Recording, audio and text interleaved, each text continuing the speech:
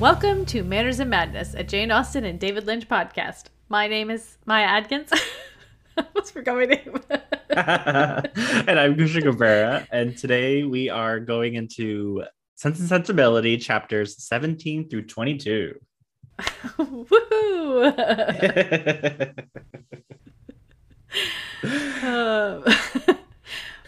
Yes, forgetting my name first thing. That's a good indication of where this podcast might go. Well, we are recording it on a Saturday afternoon, which I consider to be the laziest point of any part of the week. I believe you might be correct in that. So I feel like the brain is working at maybe 1% during this time of day, at least for me. Well, hopefully I can crank it up to at least 10% because I do like these chapters. They Me too. Are kind of crazy. They go from one really place to another different place. I'm shocked that you like these set of chapters because we get introduced to your arch nemesis. I know. I was wondering why it is that chapter 2, I just want to skip when I get to it because I'm like, I don't care. Come on, Fanny, shut up. But when I get to the Lucy chapter, who I definitely dislike more, I'm like, but I love this chapter because you're so, and Eleanor, It does kind of feel like when they have their little like talk one-on-one that it does almost feel like they're like battling in a way. They're kind of going back and forth, which was kind of fun. So I could see that. I think just because I feel like Lucy is at her you get pure, I mean, you don't even know at this point that she's being horrible. But right. It's like purely the most like exactly. Her at her most, I don't even know, what is the word for Lucy Steele? Like fake doesn't seem like the right word. It's like a malicious fakeness. Yeah, it's like she almost, yeah, it's almost like she puts on this facade of being nice and cool. And I'm like, yeah, the whole time you've been, like I said, calculating. Yeah. She acts so naive and guileless, but really she's just like, she knows exactly what she's doing and she's backing Eleanor into this corner. Anyway, that's the last chapter. So I feel like let's just jump right to the end. What else? What was your first impression? Well, I really enjoyed these chapters. You know, we got our Lucy Steele introduction, and I did really enjoy like I said, the back and forth between her and Eleanor being like, what is going on? I feel like I'm losing my mind. And and I kind of forgot about Lucy's sister, Anne. And about how like just loose with the mouth she is, and how they're all like, is she crazy? Yeah, we haven't really got to some of her best stuff, but there's a lot more Anne Steele in this book than there is in any of the adaptations, and I kind of like her. I mean, I do too.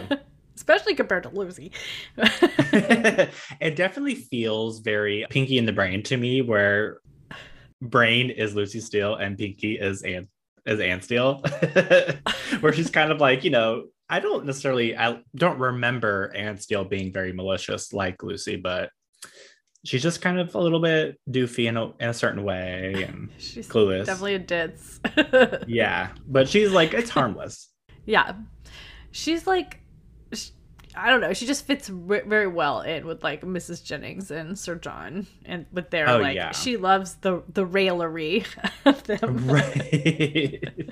I was when we got introduced to the what are their last names? Sir John and the Middleton. Middletons. Oh, they're the Middletons. Okay. No, wait, no. Oh, you mean John and Fanny? No. Oh my gosh.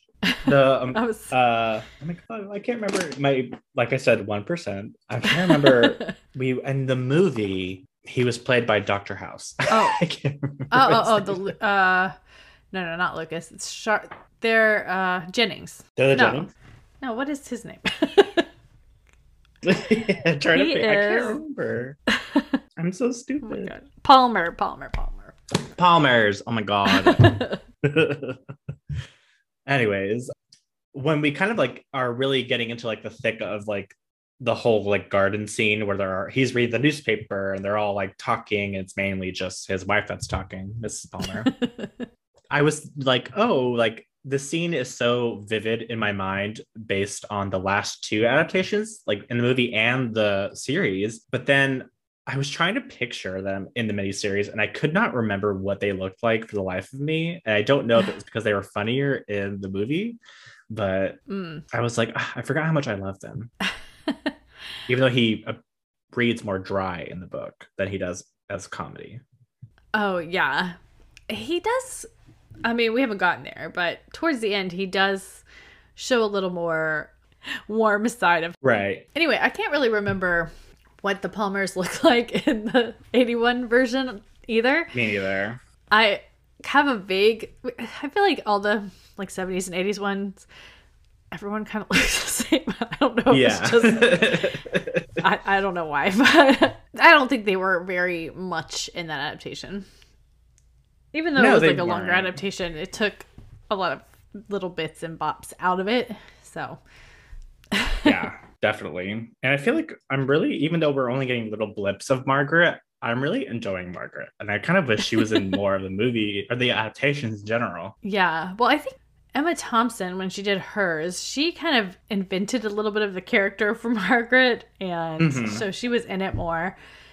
And I believe in the other miniseries that we haven't watched yet, it feels like, I think that was Andrew Davies, but it feels like, oh, I was 100% inspired by the Emma Thompson one, so I'm going to make Margaret exactly the same. Like, there's a lot that is very similar. Yeah. But we'll get to that one someday. It's really good. I was having this weird thing today where I was trying to picture Lucy, and I have a particular person who I picture as Lucy from, well, I thought from one of the adaptations, but for some reason, when I was looking her up, I couldn't find any pictures of the girl I thought was Lucy. So I don't know where I'm getting this mental image of her. Or if maybe she's another character in a different adaptation, but I have an image of Lucy who I think is a real actress who plays someone. I thought she played Lucy. I have such a clear picture of her playing Lucy. Like dark brown hair? No, she had blonde hair. Oh, see, the one I was picturing was dark brown hair, and I couldn't picture what Emma Thompson's Eleanor looked like.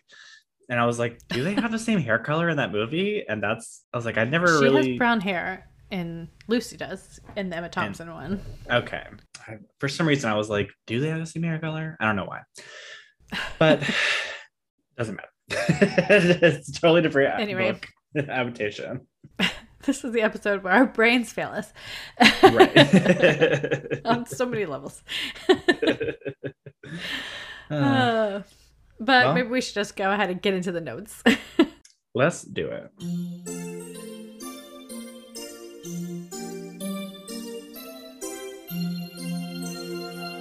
I kind of was looking for like very interesting facts or anything I could find about like anything surrounding the book, like the publishing of it or even the writing of it. And I found some stuff on the janeausten.co.uk website. That was some cool stuff. So a lot of it was stuff we already covered, like the original title of it before she did all the redone stuff. But what was the original title again? Oh, Marianne and Eleanor.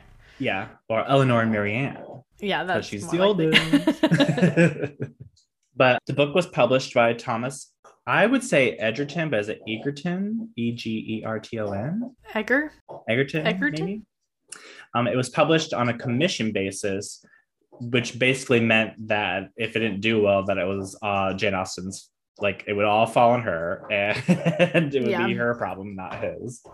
Luckily, it did do well. And then I think she had to. I think she had to pay to get the initial payment to get it published, and then probably yeah it seemed like it was basically like, well, we'll publish it for you, but you kind of have to do everything, and if it fails, it's your fault and it's your problem, not ours. That's what I got. I think she fronted the money, and then they were like, okay, we'll put it in stores or whatever they did with it. Right. So it says also to maximize his commission profit on the book, he asked for it to be printed on expensive paper, and sold it for 15 shillings, which I looked up, and I think it's like, it was something like, oh my God, what was it? It was something like £8 or something like that, I think, in today's Per money. book? So it's not very expensive. Oh, in today's money? I think so. I think that's right. It was a little like difficult because do they use shillings anymore? I don't think so. Yeah, because I think it was shillings, or like they had like the pounds was the biggest, and then there were shillings, and then there was I can't remember what the smallest one was, but pence. Yeah, you're right. I think it was maybe, I don't know, $8 maybe. We'll see. But £8, excuse me. And so the first edition of Sense and Sensibility is estimated to have between 700 and 1,000 copies. And from selling those, she made about £140 just from the first edition, which I did convert it into today's pounds, and it's 12,000 and just shy of 12,050 pounds. Wow. So I guess she made some good money. Yeah, I would say. I mean, this book is saying that these 4 women are living off of £50 a year with a lot of, help from friends. Right. And she made 140 off of one printing of her book. That seems like for her would be like pretty good. Yeah. And then I found something kind of just like, I might have mentioned it during the movie adaptation, but Emma Thompson took 5 years to develop the screenplay, and she's the only person to win an Oscar for both screenwriting and acting. So I thought that was cool. She's brilliant. Yes. And then the first French translation of Sense and Sensibility was written by, excuse my French, but Madame Isabelle de Montelou, who only had a basic grasp of English. And so the translation basically sort of followed the original story, but key lines and even whole scenes were changed. So it's not the same book. Yeah, it's like that. What is it called? Lady Pemberley on YouTube. Mm-hmm. She puts out, it's not Lady Pemberley, I can't remember, but she puts out the little clips of some of the foreign versions, like older foreign versions, and sometimes it's like, this seems like a loose adaptation. Yeah, I think it's basically like we kind of know what happened, so we're gonna just sort of make up our own parts to it. Mistress of Pemberley, that's what it's called, I think. Mistress of Pemberley. Interesting. And then the final fact I found was the Prince Regent was one of the first purchasers of Sense and Sensibility, having bought a copy 2 days before it was advertised. So he kind of got pre-sales. But apparently Jane despised the prince, but agreed to dedicate her 4th novel, Emma, to him. Like, yep. I don't know why she would agree if she doesn't like him, but... Well, because he's the prince. You gotta do what you gotta do. British sensibilities, which I'm like, whatever. I mean, it was the time of the Regency. He's the Prince Regent, so I guess he was basically like the king at the time, Right. He was kind of like, the royal figurehead. Yeah, actually, I was just listening to a podcast, and they were talking about going to a book sale, and like somebody was selling a first edition of, I think, Emma. And ooh. It was like many thousands of dollars, but like within reason for if you're like a rich book lover, that you could actually afford something. It's not like in the bajillions. Right. It was something like probably like $8,000 or something like that. No, I think it was like 20,000. Well, yeah, I guess if you're rich, that's still but not in the like millions, like right. It's still doable. Yeah, definitely. If you're like one of those like rare book collectors. Yeah, I wonder if that was done on the fancy paper too. I don't know. I guess if it's a first edition. Maybe a first edition of Sense and Sensibility would be especially even more worth it, because it was her first run of her first novels that ever got published. Yeah. There was only 700 to 1,000 copies made at the time. So yeah, you could, I mean, how many of them made it to today? It's like, what, 200 plus years? Yeah, definitely. That'd be cool. I have some old books, but they're not like, worth anything. I think they were just like gotten at garage sales and stuff, but I like the way they look on the shelf. Yeah, I went on family vacation last year, and we went to like, I think it's called Callaway Gardens, which is like Western Georgia. We did go to like a thrift store, whatever, and they had a whole book section, and they did have on display like 3 Jane Austen books. I think it was Sensibility, Persuasion, and Pride and Prejudice from like, looked like maybe from the 60s, because the covers were very like 60s, like very solid color with like some sort of like 60s style like illustration. And I was like, I thought about getting them because I was like, I wonder if like these are just sort of collector's items because they look so cute, but I decided not to for some reason. That's cool. I always like finding the pictures of the different covers of the books, and I always like to put them on our like social media things, posts about the episodes. Persuasion had some really funny ones. I can't wait to see what I find for Sense and Sensibility. Yeah, mine is just 2 girls walking. 2 sisters. Yeah, my one that I did all the work through, I've got a couple of copies, but it is the illustrated one. And so it's got like an illustration of Marianne and Willoughby. I think like when he goes to pick her up after the fall. Interesting. All right, well, should we get into the recap? Let's do it.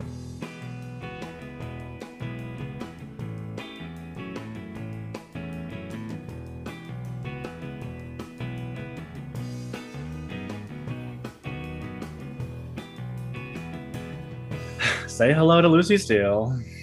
Not till the end. We got some really fun chapters before that. Especially starting with chapter 17, which I titled The Reading Challenge.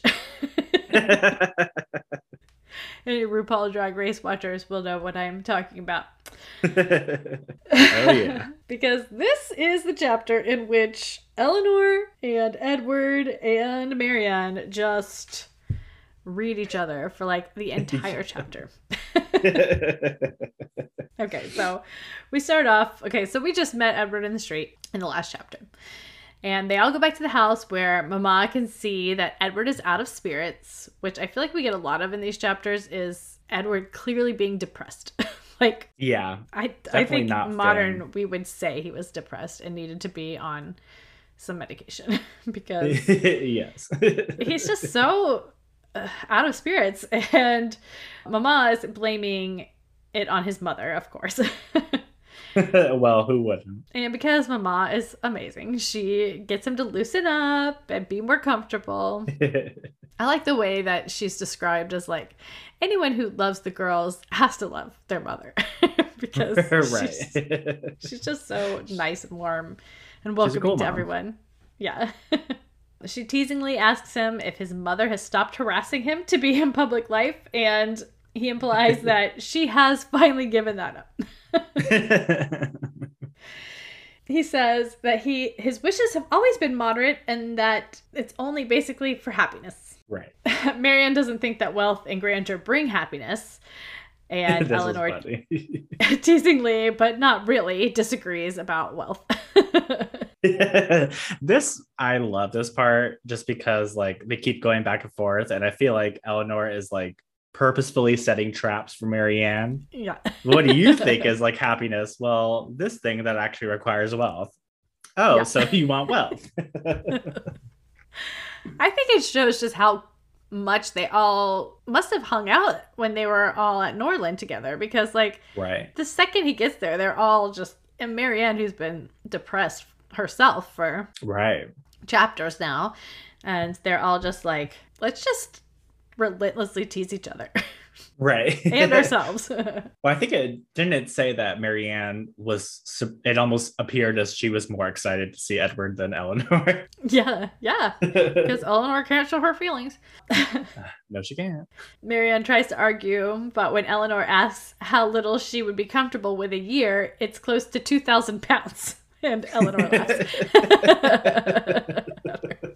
It's like, do you realize how much you currently live off of? Yeah. This leads to Margaret wishing that someone would leave them each a great fortune, and they all kind of start to imagine what they would do with it, which is really fun. And this is where the reading challenge really starts, I believe, because Edward starts teasing Marianne and says that she would buy every copy of her favorite books so that no one else could read, no one unworthy could read them. I was like, it does sound like Marianne. But he's not very good at reading her because he immediately explains himself.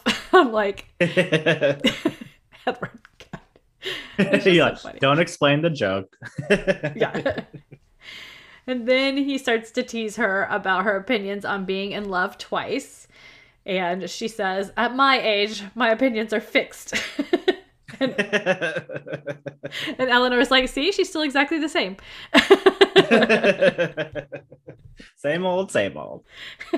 Edward agrees that she is still exactly the same, but she seems more grave now. And Marianne says, no, you're more grave. And Edward's like, but I was never gay.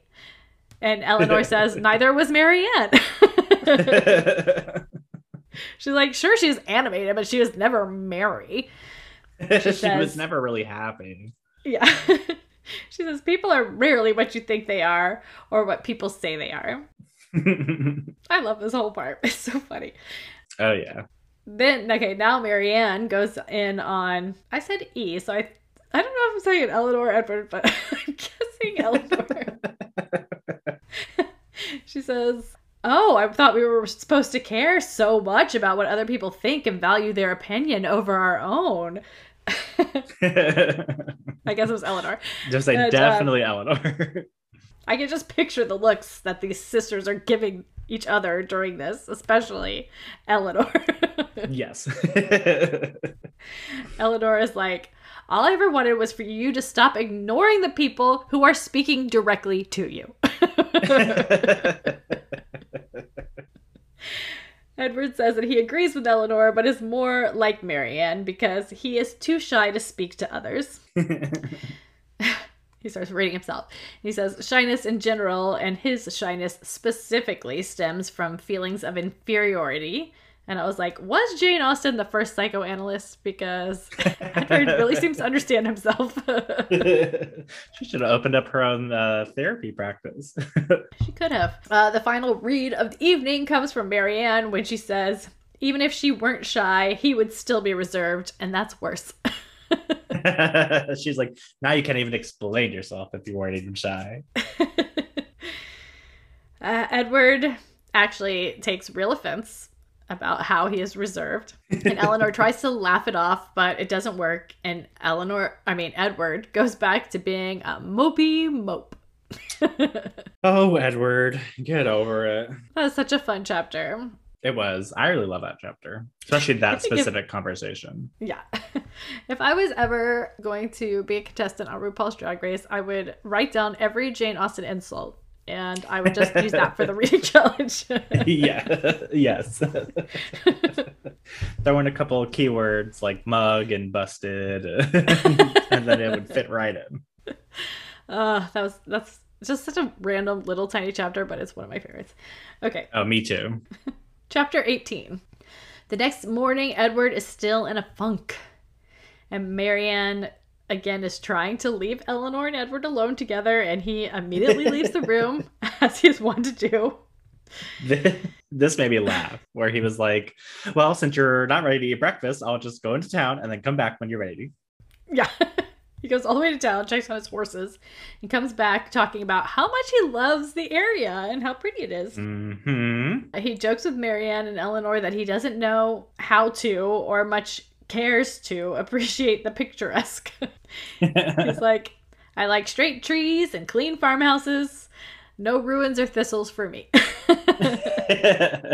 Which I'm sure Marianne's like, no romanticism at all. Straight so trees. Bland. Marianne notices that he has a hair ring and asks about it. I hate these hair things. I think it's so gross. I don't know, like, because it's not like hair is naturally like disgusting, but I hate the hair rings, the hair lockets, the hair boxes. I hate it all. I think it's so gross. Yeah. At least it's not. I think in the Victorian age, people got really crazy and started like making whole things out of hair, but like, you know, a little bit set in a piece of jewelry. It's weird, but like. It's definitely not as, yeah, it would not be as creepy as like, I'm going to make a doll out of your hair and give it to you. Yeah. Be like, oh, okay. Or I'm going to crochet it into a picture or something. Right. Okay, so once she asks him about it, though, he gets all weird for the rest of the morning, and she regrets ever asking him about it. Both her and Eleanor, though, are convinced that it is Eleanor's hair.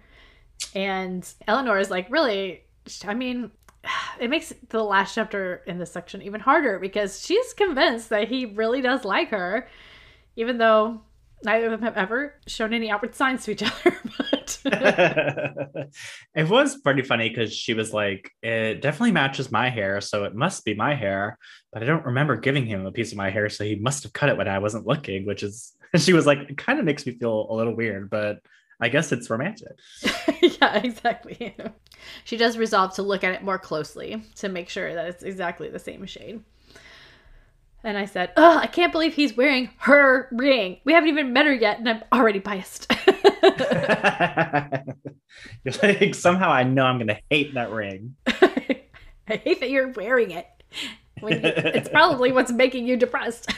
It's a mood-altering Lucy Steele ring. Yeah.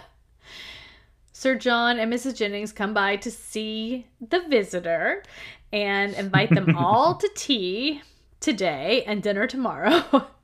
And they quickly figure out that he's probably the F Margaret previously hinted at. Luckily, they don't make any cracks to Edward himself.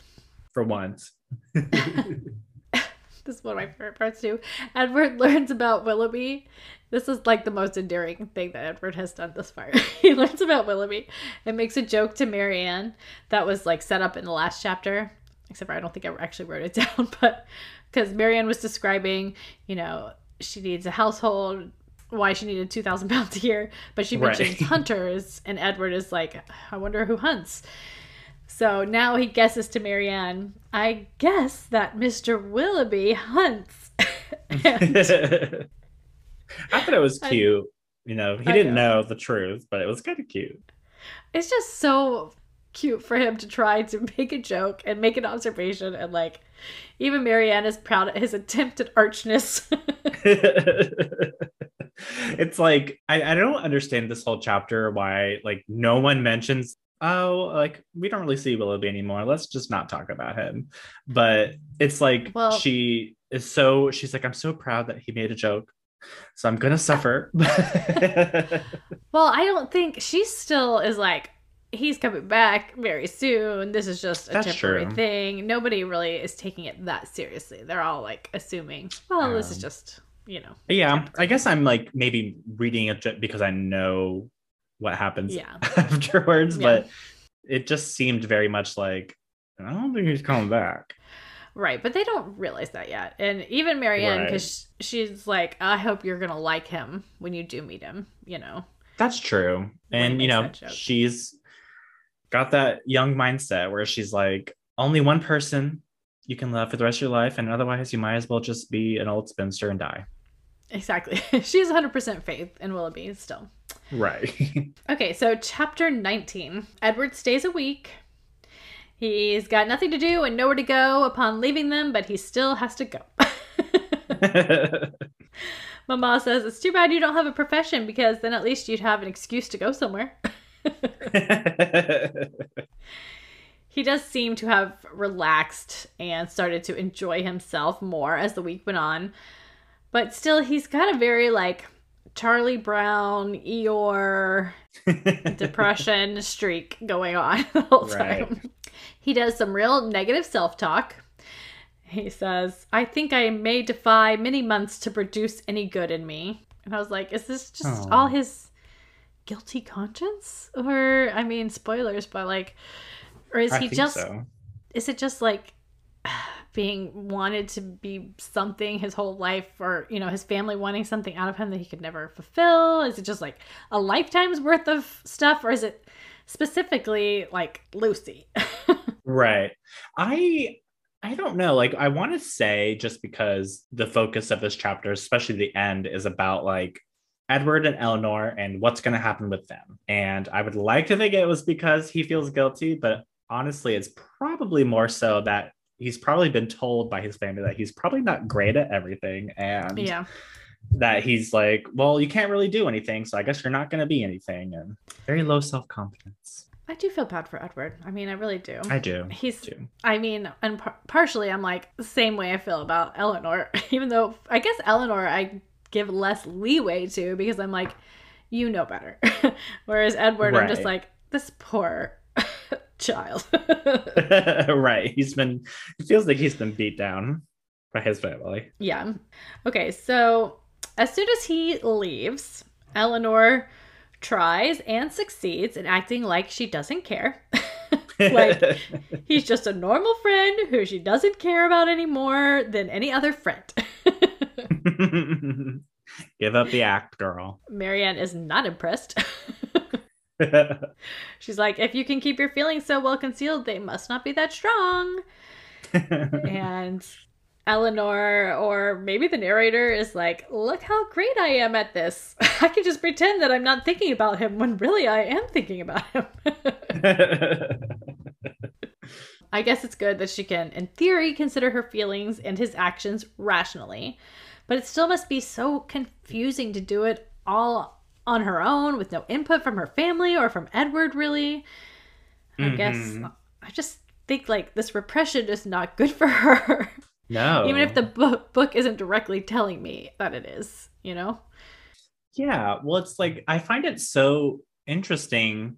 Like, I could totally get the viewpoint that, growing up, her whole family was so open with each other. And so, like, these are my feelings about this and whatever. And she's like, well, I don't want to be like that because it feels too vulnerable. But it's like, for her not to even mention to her mom, who she feels like super close with, and that she probably wouldn't get judgment from, that she, enjoys someone's company. It seems so like, girl, what's up? What happened? Like, she's just with her family and she's deliberately like, nope, I'm not going to act like he's more than anyone else in the whole world, even though she definitely feels like he is. So it's just like, it just doesn't feel like it's good for her.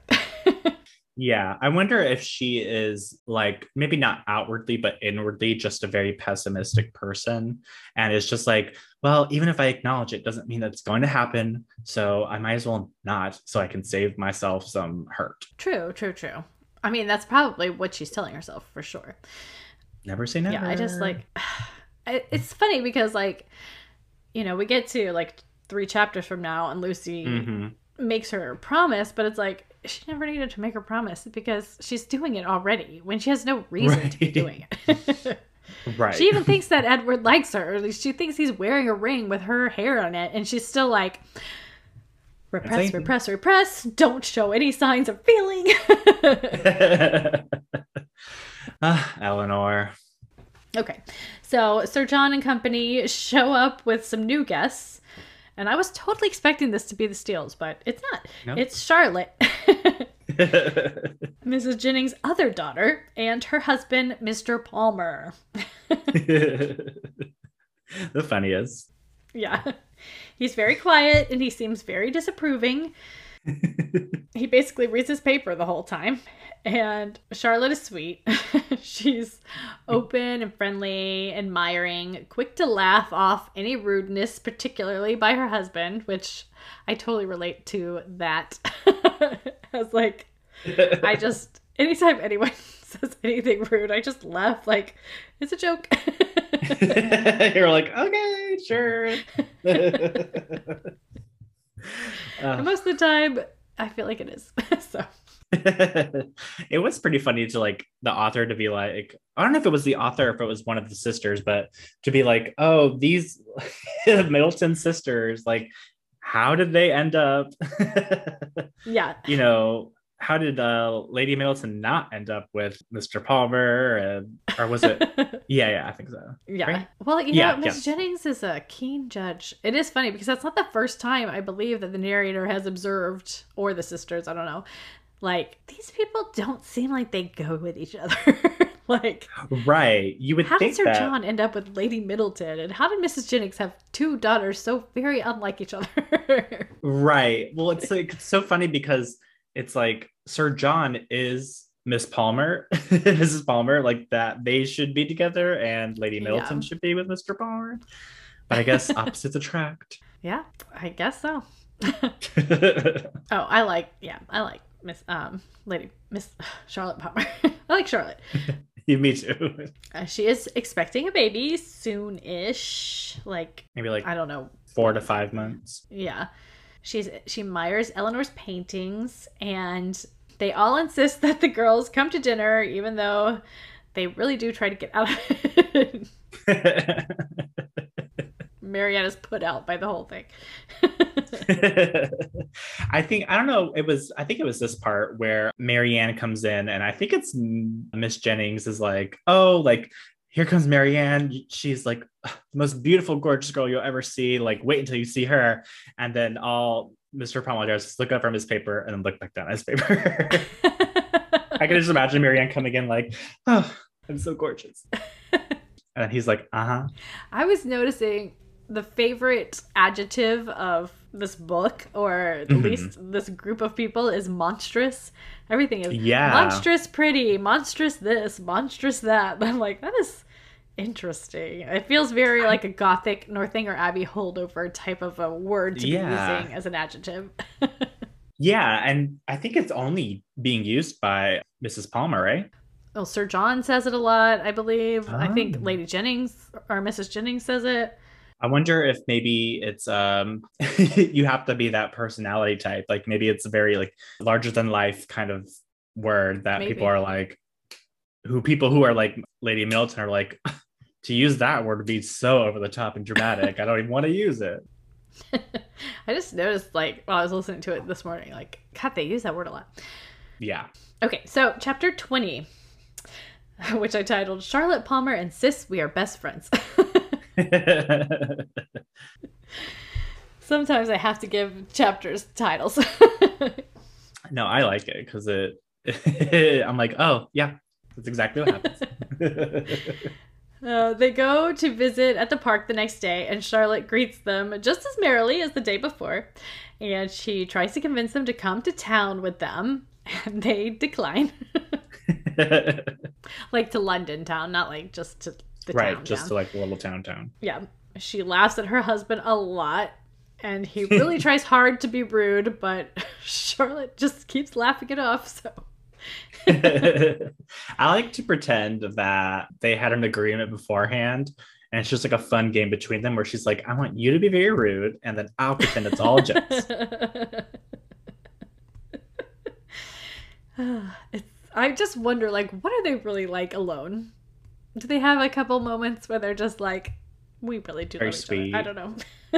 I think so. He does extend his rudeness to Mrs. Jennings and Sir John, but Sir John doesn't seem to notice, and Mrs. Jennings says, you may abuse me as you please. You have taken Charlotte off my hands and cannot give her back again. So there, I have the whip hand of you. And I was like, is that a horse or a card reference? I don't know. To me, I would think horse, but it's funny. Okay, the description. There's a description of Charlotte. It says, it was impossible for anyone to be more thoroughly good-natured or determined to be happy than Mrs. Palmer. The studied indifference, insolence, and discontent of her husband gave her no pain, and when he scolded or abused her, she was highly diverted. She's toxically optimistic. She's just like, I'm not going to let your attitude get me down. I'm going to laugh at you. And that's really what he needs. Oh, for sure. Okay, Charlotte asks them to come visit them at Cleveland. And again, they decline, but Marianne's ears perk up because they live sort of near Willoughby. Kind of, like, not close enough to ever talk to him, just to see him in town a lot. Just to know who he is. Yeah. Mr. Palmer, we find out, is canvassing for Parliament and must try to make everyone like him all day. So might be why he's so ornery when he's not out on the road. Eleanor keeps talking to her because she's trying to sleuth out some idea of whether Willoughby is thought to be a good person where they live. I like that. Good sister. Yep. Charlotte doesn't seem to know, but she has a good impression of him. She says that her mother and Colonel Brandon think that Marianne and Willoughby are engaged. And she also thinks that she might have gotten engaged to him once, but her mother didn't think that their personalities would complement each other, unlike Mr. Palmer. I think, or was that no, Colonel Brandon. Oh, yeah, she was saying that she thought Colonel Brandon. Yes, I'm sorry.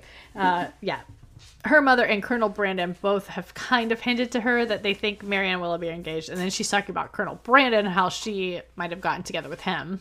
But her mother didn't think that their personalities would complement each other, which is funny. Right. Because he's also kind of like a morose. So, who knows? Yeah. Well, I think maybe he just wasn't really interested in her. Yeah. Was she talking about, like, were you saying herself? Or I always thought it was Marianne that they were talking about. Like they say that she's engaged to Willoughby, but we know that Colonel Brandon likes her and that they don't really match. No, well, she That's does what say...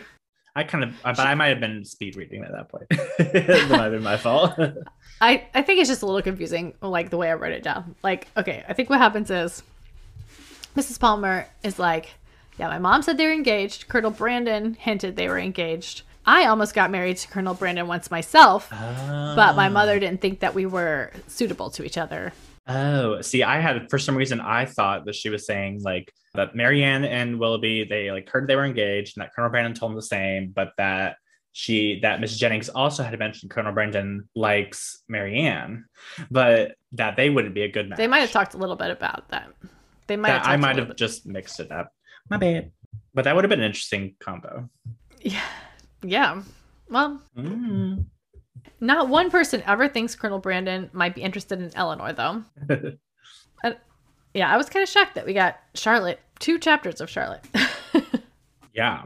Well, I really enjoy Charlotte, especially in the book. Like, yeah, I feel like in the adaptation, she comes off as very annoying and like, they're like, oh, we're so sick of you. But in the book, I'm like, she seems great and she's nice and she seems like a good time. Oh, for sure. I would 100% rather hang out with her than Lady Middleton. Yeah. I'd be like, yeah, can I come visit you at your house? Let's do it. Let's make this happen. I'll go to Cleveland. I don't care. All right, chapter 21. Okay. Okay. I started off with something.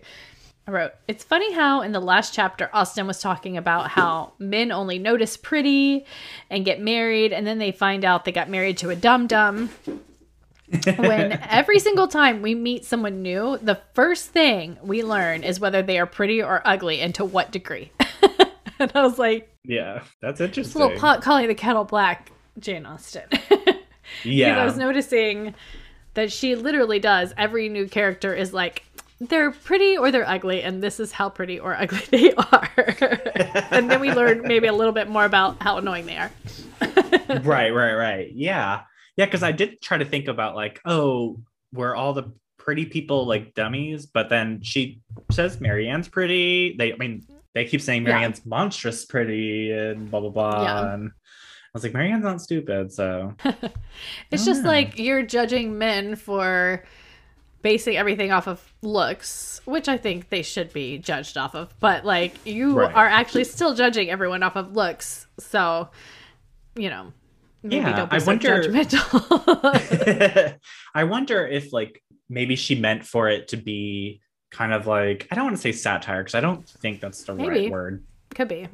It could be, but like for her to be like, it's so crazy how everyone's obsessed with pretty, and then but she's like, but I have to kind of say that these girls are pretty, otherwise people are going to be like, what do they look like? Yeah, we never follow the ugly duckling around. Right. Just maybe a little hypocrisy from Jane Austen, or maybe some satire. We'll keep our eye on it. Okay, so the Palmers go back home, and before you know it, Sir John and Mrs. Jennings have met a couple of new girls in Exeter. They're somehow distantly, tangentially related to Mrs. Jennings, and that's enough to get them an invitation, of course. I actually feel like maybe they're not related at all, and they were just like, we gotta find a way to get invited, and so we're gonna pretend to be somehow related to you. And they're like, sure, we'll take any relation or any excuse. Right. Considering how sort of cunning Lucy can be, it's like, I can imagine her being like, do you know someone named like a Sir Brian or a Sir James or like the most generic name? I would not put it past Lucy for 2 seconds to believe that this entire meeting and invitation is totally contrived in order to get close to Eleanor.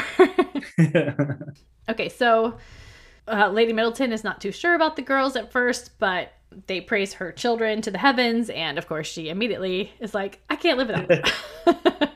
These are my best friends. Sir John really tries to get Eleanor and Marianne to come visit, but they manage to put it off for a couple of days. Lucky for them.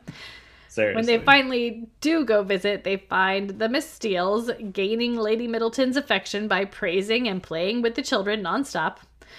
I'm already looking suspiciously at them. Me too. I would have been like, you like her kids?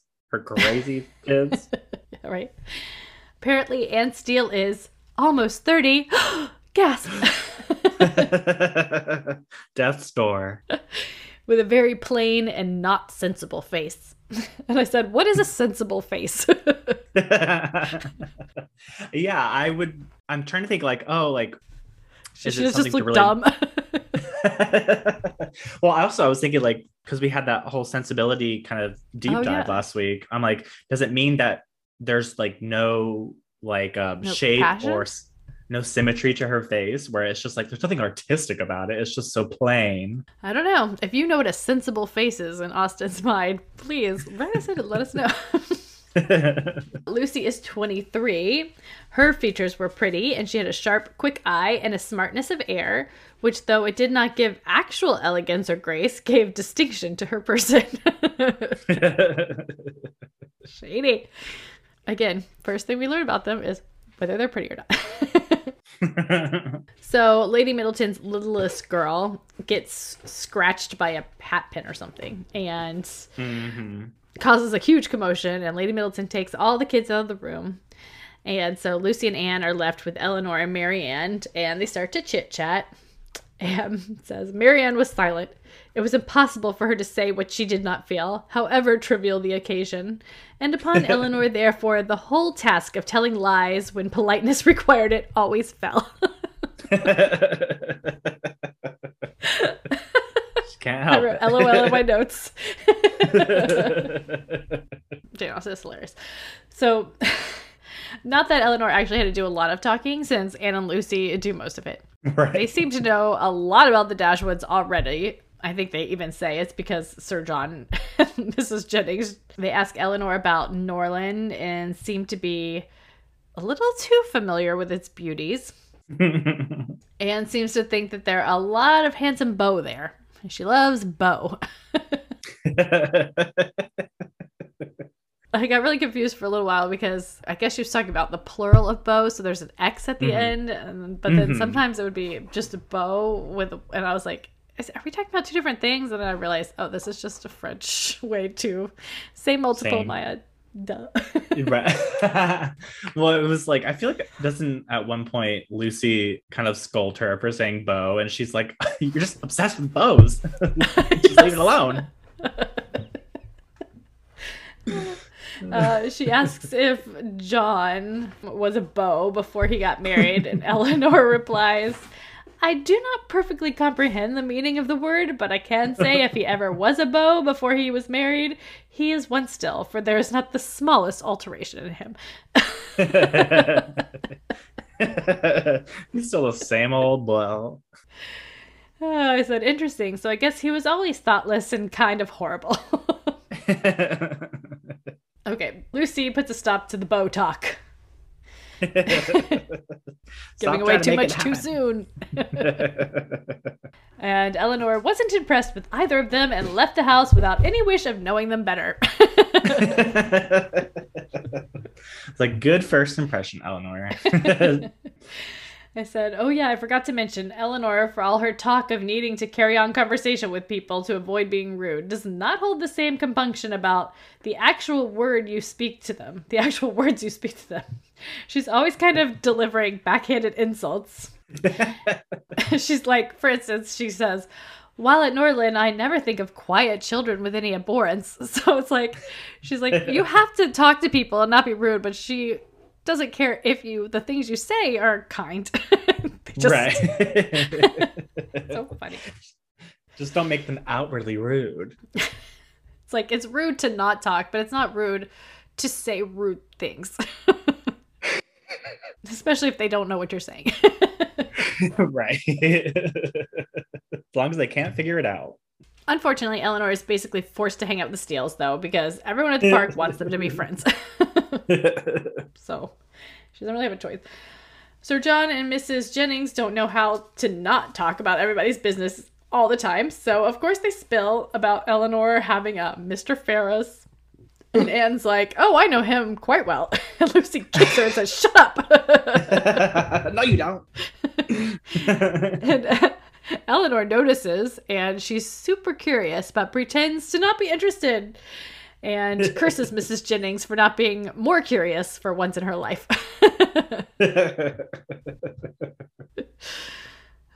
Okay, finally, chapter 22, the big one. So Marianne has successfully avoided or was cold and uninterested in the Steeles so enough that they stopped talking to her. They basically just talked to Eleanor a lot. Eleanor could tell that Lucy was a phony who flattered people to make them like her, even though she didn't really care about them outside of what they could do for her. It said, I'm summarizing, but I think that's what it says. Could be my personal bias, but it says, she could have no lasting satisfaction in the company of a person whose conduct towards others made every show of attention and difference toward herself perfectly valueless. So I think that's pretty much saying, you obviously are fake, so anything you say to me is fake, so I can't like you at all. Right. I'm sure Marianne is like, Eleanor, that's what you get for having to carry on conversation. If you were just kind of rude and cold like me, then I wouldn't be talking to you. Exactly. It's just like, it's such a weird kind of double standard. Like, it's rude to not talk to them. It's not rude to insult them.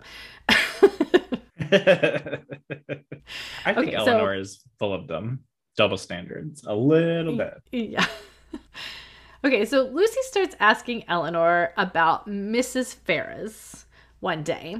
And Eleanor is like, I don't know anything about her. And Lucy says, I feel awkward having to ask you about her, so I'll just volunteer the biggest secret of my life, which is that I am engaged to Edward.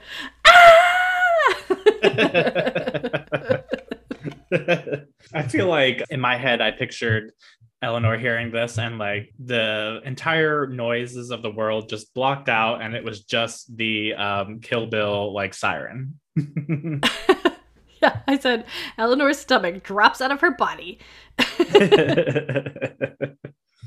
And as controlled as she is, she still has to check in with herself to make sure she isn't about to faint or burst into tears. Must repress emotions still. I mean, she literally is like, am I going to faint? Am I going to cry? I don't think so, but I want to. And Lucy just continues on, tra-la-la, fiddle-dee-da. She knows what she's doing. Apparently, they've been engaged for 4 years. Crazy. It started after Edward was schooled by her uncle. And Eleanor does not believe this lying little young woman at all. Little hussy. But Lucy is like, bam, here's a picture, proof. Bam, he has my hair in his ring, proof. Bam, here's the letter he wrote me. And Eleanor is forced to believe her. I think after all this is when Eleanor, it just like, I think the narrator states that Eleanor just stares back at her in silence. Just like mouth agape, like, what? Yeah, I was like, truly, this chapter makes me think very poorly of Edward most of all. What a jerk. Even if he's too shy to tell people the truth, come on. Well, yeah, and this kind of like, I thought of it in two ways. Like, you definitely should have told Eleanor like the truth, and because there is like some weirdness, and you could at least mention the other person that she's a friend. But also, it's like, you've been engaged to Lucy for 4 years, and that's a long time. And Lucy is an idiot because she's like, I just want money, and I don't care if it's embarrassing. It's been 4 years. Seriously, I mean, he could have broken it off with Lucy at any point, but no, he goes there, he gets her hair ring, doesn't say anything to her, then goes to visit Eleanor, and is like, oh, I'm so sad, but never says anything to her either. Yeah, I was very irritated with him. If I were Eleanor's friend and I found out about all this, I would have been like, girl, you dodged a bullet. big time. Yes. Invite him over one more time and we're all going to sit here and read him really harshly. This time it's not going to be funny games. Anyway, Anne is the only one who knows, and she can barely contain it inside herself. So Lucy makes Eleanor promise not to tell. And even though she points out that she has every right to refuse to keep her confidence, since she certainly didn't seek it, she still agrees without hesitation. And I said, come on, Eleanor. Everyone is on my list today. It's just like, come on, people. We're adults. Act like you have some sense. Since you want to be, I'm the sense of the two. I know. It's just crazy to be like, is this what sense is? Is it? I was like, I don't want it. I want to be sensibility, please. I'd be like, screw you. I mean, she knows exactly what Lucy is doing, and she's still like, sure, I won't tell anyone. And you know why? Because she never wanted to tell anyone in the first place how she was feeling, so she definitely doesn't want to tell anyone about this. Exactly. Which what she should have done was curse Lucy Steele out and be like, don't ever talk to me again. You are crazy. Would that not have been the most satisfying moment ever in a book? If I could talk to Jane Austen now, I'd be like, just put this in. I know it's going to cut the book down, but it would be so much more satisfying. You don't even have to put it in the book. Just write a special extra chapter for like, this is what would have happened if things had gone right. I just want to know. What could have been. Anyway, that's the end of the recap. What a frustrating note to end on. I know. I just found I mean, I really love these chapters, but yet I found so many reasons to be like, what are you saying? Both Jane Austen and Eleanor, or both of them, or the combination of the two. I'm like, I feel like there's some subtle something you're doing here, Jane Austen, that only like, I don't know. Maybe I'm just putting my own stuff on it, but there's just like so many, I don't know. I think, I think overall it makes a more compelling story to have someone who has all this like juicy information, but is like so repressed in her emotional state that she's like, I guess I'll keep your shitty little secret. But I also would have loved to have like Marianne on that walk, and Marianne, who is like, I can't hold anything back. I'm just going to tell you how I feel. That would have been very satisfying. What I would have given for Margaret to be listening and to have told Marianne everything. Because whenever they do like find out what somebody who's wronging them has done, they are the best when it comes to like just being bitches to your face. And we don't really get a lot of it till the end of the book, but like when they close ranks, they're at their best. But like, unstoppable. I don't know. Just this whole, maybe we should say what our favorite parts are. Yeah, I was just thinking, do you have yours? No. It's like, I thought about it while we were going over it. I was like, oh, this is my favorite part. Oh, I did mention it. It was when basically the whole like Palmer scene where he's reading the newspaper and Marianne comes in and he's like, okay. It just made me laugh out loud for some reason. Yeah. I love them. I really like chapter 17, the reading challenge. I don't think I've ever really paid that chapter as much attention as I did this time. Like, I don't know, writing the recaps just really makes me, really look at every single thing that I might just read over quickly in other reads. And I just thought that was a hilarious chapter. I love just watching their interactions. They all feel so like realistic. Definitely. Even Eleanor's craziness is so realistic to me, like being like super judgmental, but then also acting like, that's not rude, but like, I don't know, there's just something about her specific brand of hypocrisy that is so realistic to me. Oh yeah. Well, I think it's so important to remember that she's only 19, and I feel like totally. So young, I feel like full of double standards. I don't want to sound like I'm coming off like Eleanor is bad in any way. Like, Right. I Yeah, 100% no. understand her, and I just get frustrated with her because I'm like, you are smarter than this, and you are making things so much Right. harder for yourself. I mean, I know that intellectually that there wouldn't be a good story if, all this stuff didn't happen, but like, still, I'm just frustrated with her because I'm not Yeah. even frustrated. I just think it's funny the way that she's like, I don't know, just, all the stuff I pointed out about like looks, judging people on their looks, and judging like the Right. snide comments she makes. I think it's like, because I was thinking about this towards the end of this group of chapters, like, the way I'm like upset with Eleanor is so different than the way I am upset with Lucy and Edward, in that Yes. I like Eleanor a lot more, obviously, and I expect better of her. And so it's not even like I'm mad at her. It's like I'm just so like I'm disappointed. Like, I Yes. know you're better than this. You can Yeah. rise to the occasion, please. And I think because she gets so much leeway from the narrator and almost seems like the narrator herself, that it becomes even more Mhm. like, well, do I have to be the one to call this out? Because you're not doing it, Jane Austen. Maybe that's what she wanted all along. Maybe. So, yeah, I really like chapter 17. I love chapter 22, even though it's horrible, but I still love it. I love Eleanor being like, oh my god, am I going to faint? No, I'm just going to pretend like everything's normal. And her being like, I don't believe this lying hussy. And I even like Lucy being like, oh, you have to keep it a secret. And oh, look, this is proof. This is proof. This is proof. This is proof. Because I know Right. exactly what you're thinking. And I'm not going to fall for any of your stuff. And I like Anne. I really like Anne. I'm excited to get more of her in the book than we have before. Yeah, I'm excited. I feel like even though so much has kind of already happened, this is like where the book really begins for me. I don't know. Yeah. So I'm excited for the rest.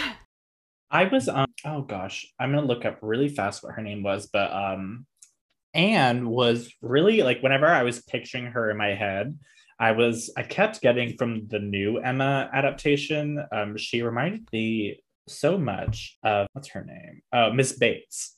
Because she's so kind of clueless. She's a little Yeah. bit older, and she's just kind of like not really aware of Yeah. what's going on around her and people's like reactions and stuff like that. And so I was like, she's kind of like a less over the top Miss Bates. A boy crazy Miss Bates. Yes. All about the bows.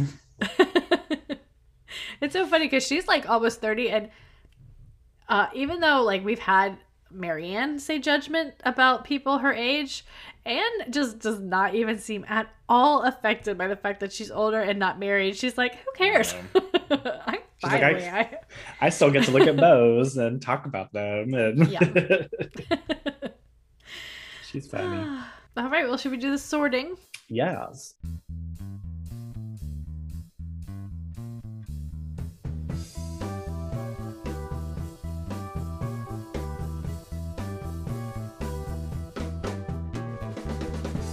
Who are we doing today? Decided, might as well just go ahead and do Lucy Steele. She's gonna have Might to as be well done. get it over with. I mean, maybe it would like be a little bit of spoilery, but like again, I'm sure you've seen the adaptation if you're reading along with us. We've done 2 of them, so I hope so, because I would hate to spoil it for you. But yes. If you haven't, I would say skip ahead probably like 3 to 4 we minutes. probably already have spoiled it, so don't even Oh, worry. well. About That's true. Never mind. Okay, so I haven't really even thought about it. I should have looked up like, what is the most manipulative sign? Well, I was trying to think of it. I don't consider her a fire sign or a water sign. No, I think she's probably an air sign. That's what I was going for.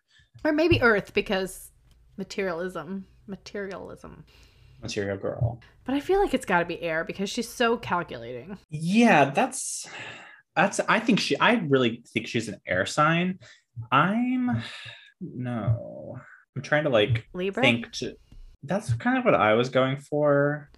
I was thinking Um, maybe Aquarius, but I feel like Aquarius come off as like a little more high minded or like thinking mhm, about the collective, where like a Libra, I could see you being like immediately attracted to them, but like, oh, there's something going right. on underneath the surface, you know, like because they're ruled by Venus, so like they're really into things looking good, I think. I feel like Yeah. We give bad characters Libra a lot. But I have a lot of Libra. I don't want people to think that I have anything against any of the signs. No, I think really it's the way I see it is like the type of villains, I would say, quote unquote, that we give Libras to in the Jane Austen universe. They have like Libra qualities, and it just depends on what you do with them. And so, Yeah. like, Lucy is very, I would say she's very extroverted. She's very, I don't know if friendly is the right word, but she comes off that way and she uses it to her advantage to kind of get to where she wants to Yes. go rather than just being that kind of person. She uses it to kind of gain something. Yeah, she's very calculating. She definitely uses her femininity and her, you Mm-hmm. know, she knows what people like and she uses that to get their affection. And like the way she is like with Lady Middleton's kids, and like she's always manipulating everyone Yeah. around her. I also think that maybe she's got like a Capricorn moon, something that's very like unsentimental, because she obviously Mm-hmm. does not really Okay.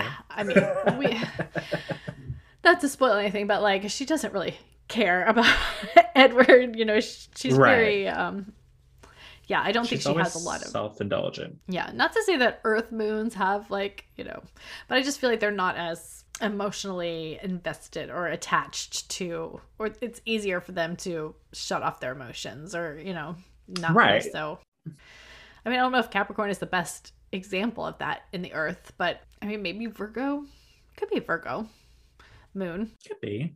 But Yeah. I I don't think know it if Lucy is just the type of girl who makes lists. Maybe she is. I think she could. I think she could be like, all right, check off convincing Edward to be engaged to me for 4 years.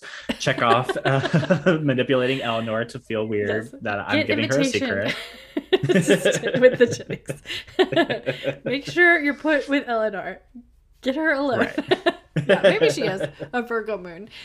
Yeah. It's just like she has all these qualities and it just depends on what you do with them. And she chooses to, be manipulative and be very cunning and plan these things out so that she is on top always. Yeah. So let's say Libra sun, Virgo moon. She like, I want to say she's like Scorpio rising, but I think that might be too intense. We're like, she's the worst. To me, she feels like a Scorpio rising. I would say there will be like a little asterisk and be like, just consider that this is also Maya's arch nemesis. So might be a little biased. Not the worst written, but the worst character. Right. Most likely to get into a fist fight with Maya. The one who, if I saw her on the street, she better cross the street. So for But I would definitely, D&D, if I was to write okay. something in the JAU Jane Austen universe, Uh-huh. Lucy Steele would 100% show up, because there's no character that would be funner to play with than her. Oh yeah. I mean, that's like, the best villains are always the ones who are like the most hated because they're so good at being a villain. Yeah. Sometimes I get a villain that I'm like, ugh, I don't like you. I wish you wouldn't be on screen. Sometimes I get a villain that I'm like, I love you so much. And sometimes I get a Lucy Steele where it's like, I hate you, but I can't quit you. You're too good at being a villain. Exactly. Okay, so chaotic evil. I would say neutral evil personally, because I would say to me chaotic is more like outward and like causing trouble everywhere you go, and I feel like that's kind of not her intention. Her intention is to be like get herself somewhere, but she's also has very bad intentions. Yeah. She's just chaotic to Eleanor's emotional state of mind. Right. If you ask Eleanor, Eleanor will say, "What's worse than chaotic evil?" Yeah. Or Edward as well. Oh, right. David Lynch. Still rusty in the brain department. Okay. Now, we can't say just because we hate her that she is in Dumbland. I was gonna say we can't say that she's the worst at thing or that she is a Bob, but I could see her being like a Ben Horn or like a Hank. Okay, yeah. She is more like a Josie, I believe, because she's really good at faking. Yeah, putting up this like facade of like I'm a victim or I'm like, oh, I'm not I have no bad intentions, like don't worry about me. Yeah, I was just trying to think of like the other movies, but mostly I feel like David Lynch mostly does male villains. Yeah, very rarely do we get a female villain from him. Yeah, I definitely think in Twin Peaks probably Josie is the closest. Yeah, we haven't ever watched Dumbland. It's my least favorite David Lynch thing. I've mentioned a couple times. But we're putting it off. I'm just gonna, not that I think she necessarily fits in that universe, but I would like to torture her by making her watch it. Just, strap her down to a chair and be like, this is your torture. You must watch this on repeat. She probably would like it. Probably. All right. Well, what are our final thoughts on these chapters? We talked a lot about them.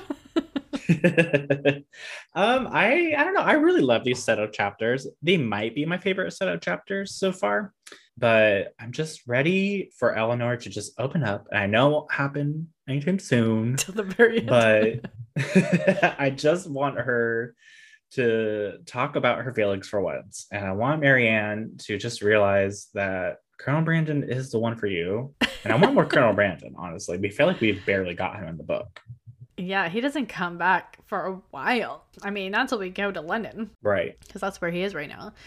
Yeah, I feel like with Eleanor, though, it gets worse before it gets better. Yeah. She's gotta hit rock bottom before she kind of builds her way back up. Yeah, but these are definitely some really good chapters, even though they could easily be looked over as like transitional chapters. Willoughby's gone. Introduction. We kind of get Edward for a second, but it's not like that impactful for anyone but me, because I just think it's hilarious. And it's also very strangely psychoanalytical.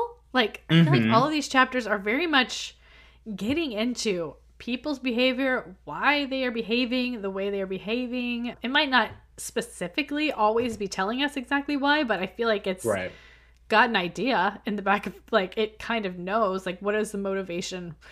Why are these people? And which is something you wouldn't normally think about, because I don't think psychology comes along until the at least 50 years from now. Not definitely after her time. I don't know when Freud is. I think he's like mid to late 1800s, maybe, or maybe not. I don't know.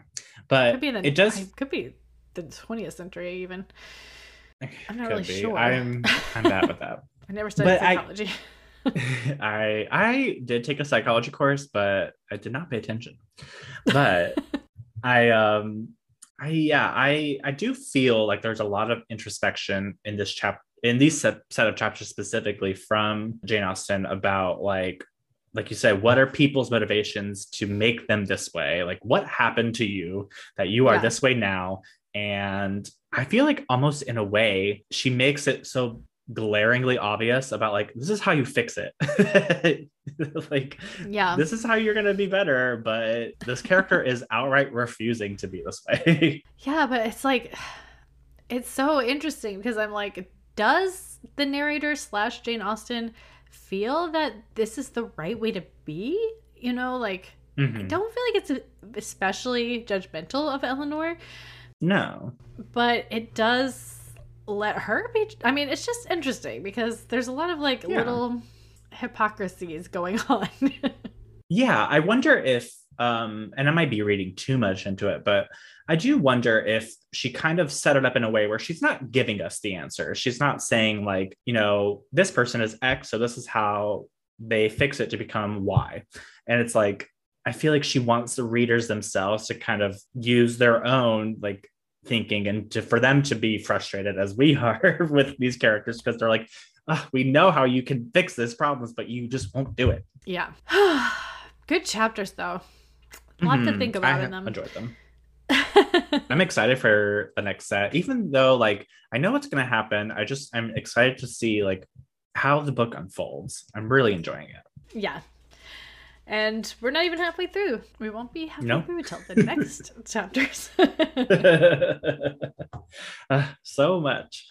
I love it. Yeah. So excited to talk about it. We're hoping to have Kristen join us a little bit for the next episode. So hopefully we'll have her on there. All right. Well, let's get to recommendations.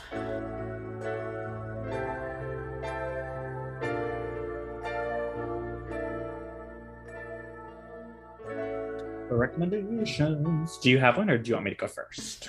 I do not have one.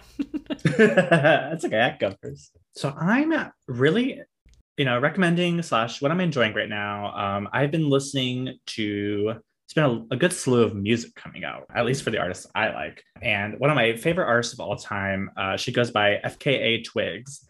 She's like a British kind of indie electronic artist. And she put out a mixtape called Capri Songs, like Capri Suns, but I don't know if it's biased because I love everything that she does, but I feel like it is just from top to bottom so good. I can't stop listening to it, and I just am really enjoying it. And like a different song each week gets stuck in my head, and she does really great collabs with some British artists that I really like. So I would recommend it. My current favorite is a song called Jealousy. And I feel like once you hear it, it's going to get stuck in your head.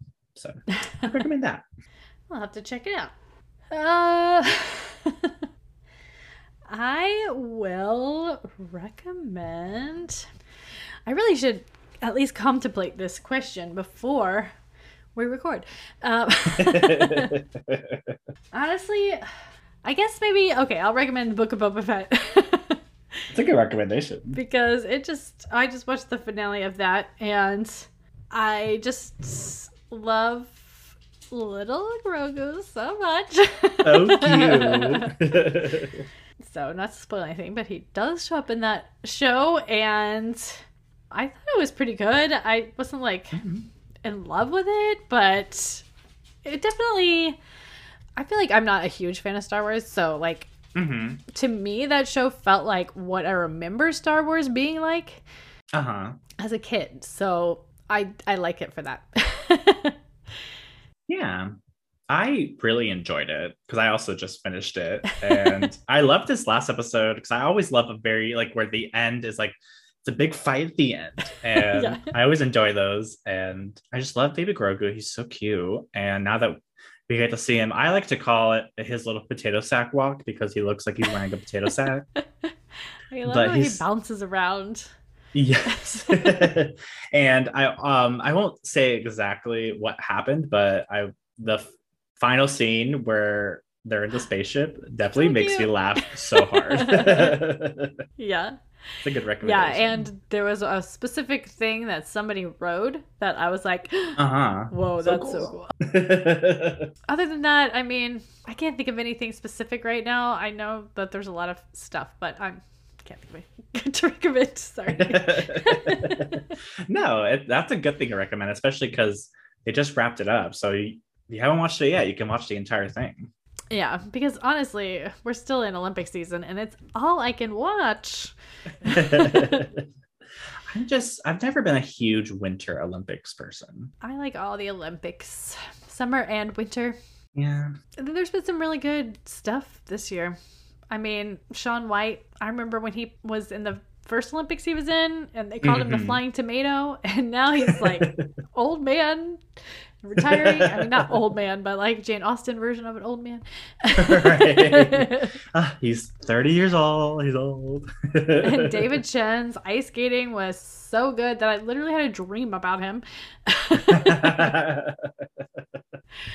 And like there was this whole Lindsay Jacob Ellis snowboarding thing that I remember when the first time she did, and she tried to do this trick, and then she got second place because she fell on her ass when she tried to do a trick. And anyway, there's just been so many great stories out of this one, and I feel like Michaela Schifrin is kind of like the Simone Biles of this. She's sweeping. No, she's just having some performance issues because of like mental stuff. I see what you mean. I feel so bad for the athletes because like I can't even imagine with all the COVID stuff going on and like how bad it sounds like the conditions are. Like, can you imagine going like the day before you're supposed to compete, finding out that you have COVID and can't, or like I just saw something where I don't know if he was a Canadian athlete or if he was American or something, but that he tested positive for COVID. And he put out like some video about like how disappointed he was, and just like the idea of like essentially training your whole life for this one competition, and then like the day before you're going to compete, you can't, and it just sucks. I just can't imagine. It sucks. I always feel bad enough for the people who like don't make it past qualifying to get into the finals. Yeah. I'm like, oh, that must suck. But like to actually, I don't know. It's just, yeah. Oh. Just sounds like torture. I love the idea of the Olympics a lot. The whole like, countries essentially going into debt to build these stadiums and everything is so like, can we find out a different way to do this so that things are safer and not as crazy for certain poor countries? But I do enjoy the Olympics though. Depends on how the government does the resources. Sometimes you can make that money back just through the facilities themselves. Yeah. But I don't know, but it is kind of weird to see them like going down this thing, and there's like a big like industrial like smokestack thing right next to them. I'm like, this is a weird spot to put this in. Right, yeah. Anyway, I know it's way past the Olympics when this is coming up, but still, you can watch reruns. Maybe. I don't know if you can. If you have Peacock, maybe. I'm sure there's some way. Probably on YouTube or something. YouTube. Anyway, well, this has been our brain fart episode, but I think it still went pretty well. Yeah, it's very entertaining. If we're ever recording on a Saturday afternoon, just expect more of this. You'll never know. Next week, we're doing Twin Peaks, Season 2, Episode 14. And the next Sense and Sensibility chapters will be chapters 23 through 29 in 2 weeks. The halfway point. Yes. Oh, I feel like I didn't realize that this book was that much thicker, but it's definitely a lot thicker. Definitely thicker than Northanger Abbey and Persuasion, for sure. But so good. I'm not sure if Northanger Abbey or Persuasion is longer, but I kind of feel like we're going in order of length. It does feel like that because we still have a longer book left. All the rest of them are longer. Pride and Prejudice is a little bit longer than Sense and Sensibility, and I'm not sure which is longer, Mansfield Park or Emma, but they are both long. Longer than the rest. Best to build it up. Yes. From the least to the most. But if you would like to get in contact with us and, tell us what you're thinking of these chapters. Yes. Let us know if you also despise Lucy Steele as much as Maya does. You can email us at mannersmadness@gmail.com. You can DM us on Twitter at mannersmadness or on Instagram at mannersmadnesspod. Or you can leave a 1-minute voicemail if you hate Lucy Steele that much on our website at mannersandmadness.com. Or if you would like to agree and or disagree with us about Eleanor. That's true. Yeah, see if we were correct in how introspective and psychoanalytical. Being too hard on her. Yeah. Do you think Jane Austen was an early psychiatrist, and what is she trying to say? Right. Let us know. And we will talk to you next week. Yes. Thank you for listening. Bye. Good night.